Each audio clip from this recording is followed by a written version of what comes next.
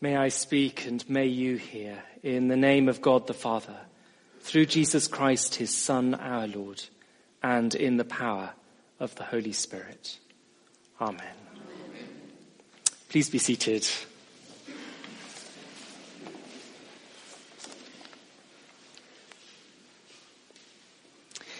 Well, it's a great delight to be with you here in Shottermill.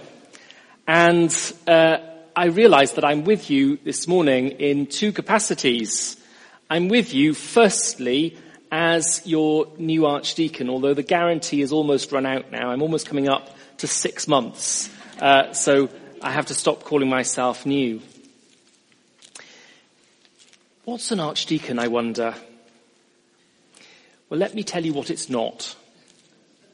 It's not the guy who drives around in a taxi wearing white gloves, if any of you have seen that awful sitcom Rev. And it's not the crook at the head of the bishop's staff either, before anyone gets that joke in. The word comes from two Greek words, archi, meaning chief or head, and diakonos, meaning servant. So archidiakonos, or archdeacon, means head servant. Like all deacons or servants, we are reminders to the whole church of God of the one who came not to be served, but to serve. And to remind each one of us of how our lives must be modelled on this. So the archdeacon's job is to make sure that the servants are doing their jobs properly and to look after them. That means to make sure that people are using their gifts for the advancement of God's kingdom and to care for them. As the church has expanded, the archdeacon's role has shifted to a particular care for clergy and church wardens. I have about 150 clergy and just over that in church wardens. And I want to express my deep gratitude to Claire and to our wardens here at Shottermill for all that they do and have done, particularly during this vacancy. But I'm here secondly as your patron. I've never been a patron before. What's a patron? Well, every parish in the Church of England has a patron. These days, a patron is simply someone who has the right to choose and present a new minister to be rector or vicar of the parish.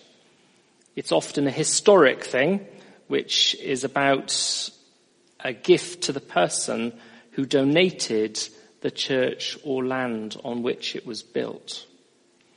I haven't the foggiest why the Archdeacon of Surrey is patron of Shottermill. If there are any local historians here, then I'd be glad to know. I suspect it's lost in the mists of time.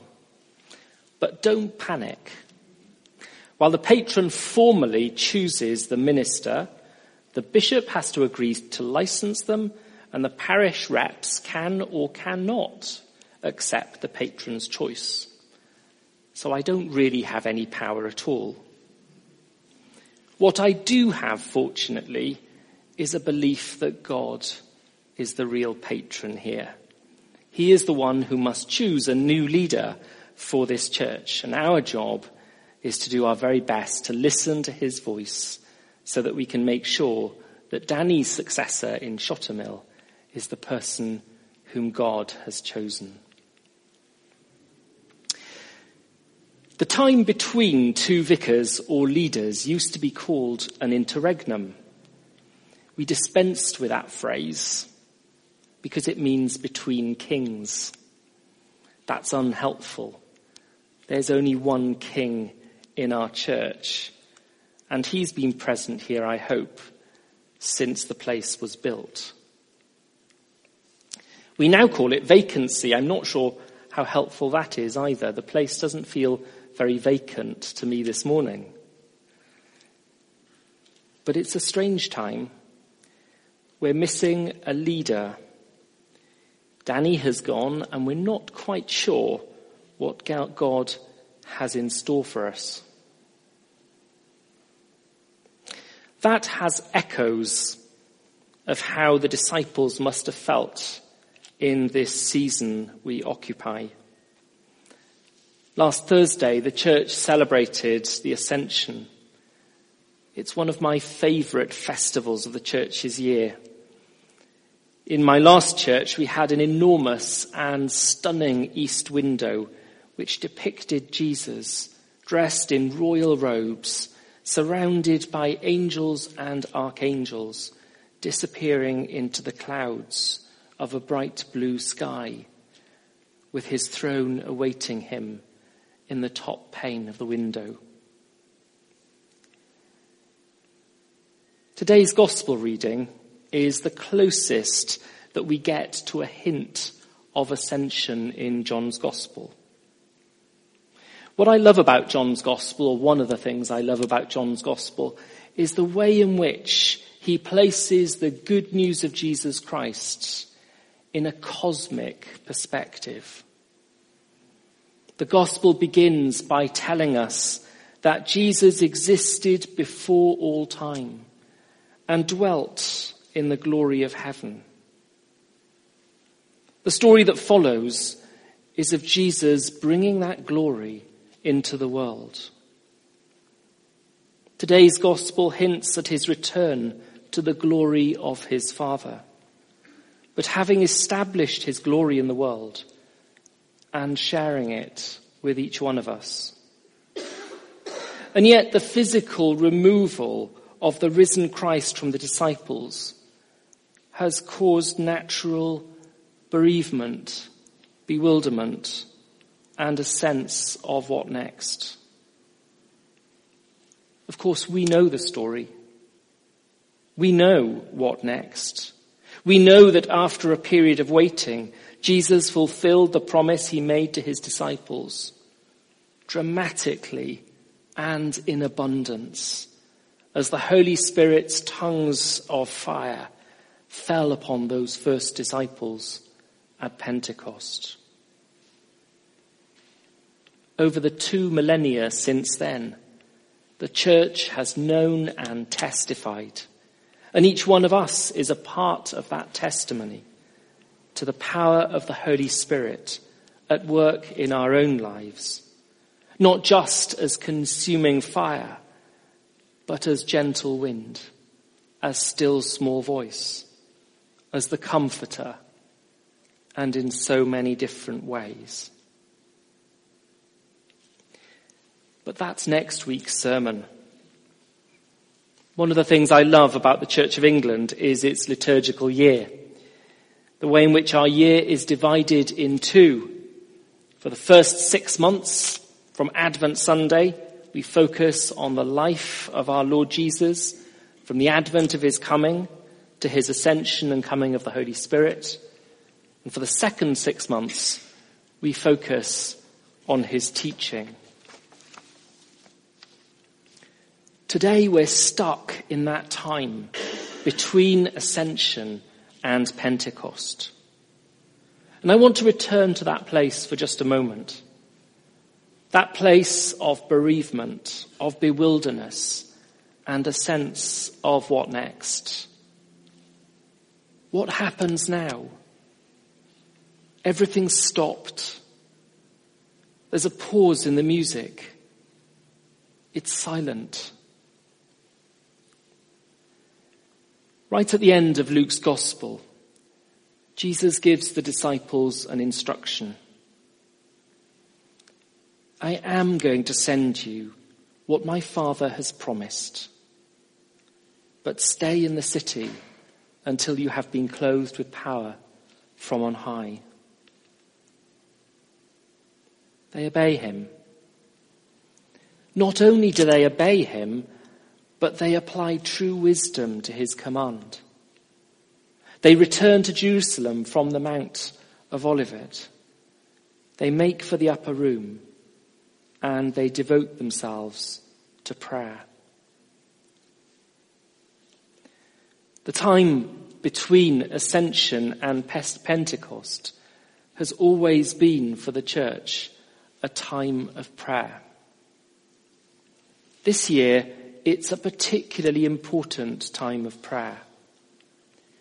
The Archbishops of Canterbury and York invite us to join them and thousands of Christians across the world in a novena, 9 days of prayer, through an initiative called Thy Kingdom Come. And it's so good to see prayer stations already set up for your involvement in that. If you've missed the first few days, then it's not too late. You can still download the app or get the booklet, and I'm sure there are some around in church. And it feels so appropriate that as we get on our knees during these 9 days, we're guided by this morning's gospel reading as we listen to Jesus' own prayer. In fact, the prayer that we listened to this morning in our gospel reading is the longest prayer that we have from the lips of Jesus in Scripture. It was and is the most incredible window into heaven and a conversation between Jesus and his Father. And we are invited in. And as we listen to Jesus praying, we observe 3 foci of his prayers. Firstly, Jesus prays for himself. Father, the hour has come. Glorify your Son, so that the Son may glorify you. 2 things are really important for me here. He addresses God with the same Abba, Daddy, opening up the highway for us to do the same, reminding us that we are called into an intimate relationship with the Father. And then, having revealed God's glory through the 6 signs in the first half of John's Gospel, he prepares us for the 7th sign of his glory, the ultimate sign, as he emptied himself of all but love. The first prayer is a prayer of kenosis, Greek word for self-emptying. It's a prayer which asks God to enable us to live and die for his glory. Secondly, Jesus prays for his disciples, and now I am no longer in the world, but they are in the world, and I am coming to you. Holy Father, protect them in your name that you have given me, so that they may be one, as we are one. The saints which are revered in the windows of this church are ultimately just a small, frightened group of fragile, lost, vulnerable followers. Jesus recognizes this, but he also recognizes their power to glorify the Father through their stumbling attempts to live for him, which is why they so need the help which Jesus prays for. The second prayer is therefore a prayer for protection, that they may be kept safe from harm. And thirdly, Jesus prays for the church, both beyond the disciples and throughout the ages. I ask not only on behalf of these, but also on behalf of those who will believe in me through their word, that they may all be one. As you, Father, are in me and I am in you, may they also be in us, so that the world may believe that you have sent me. It's enormously significant for us that at the heart of this prayer is that we may be one. The expression of unity not as an end in itself, but as a reflection of the community of the Godhead and as a witness to the world. The third prayer is therefore a prayer for unity and for mission. It seeks to make us effective in bringing others to God.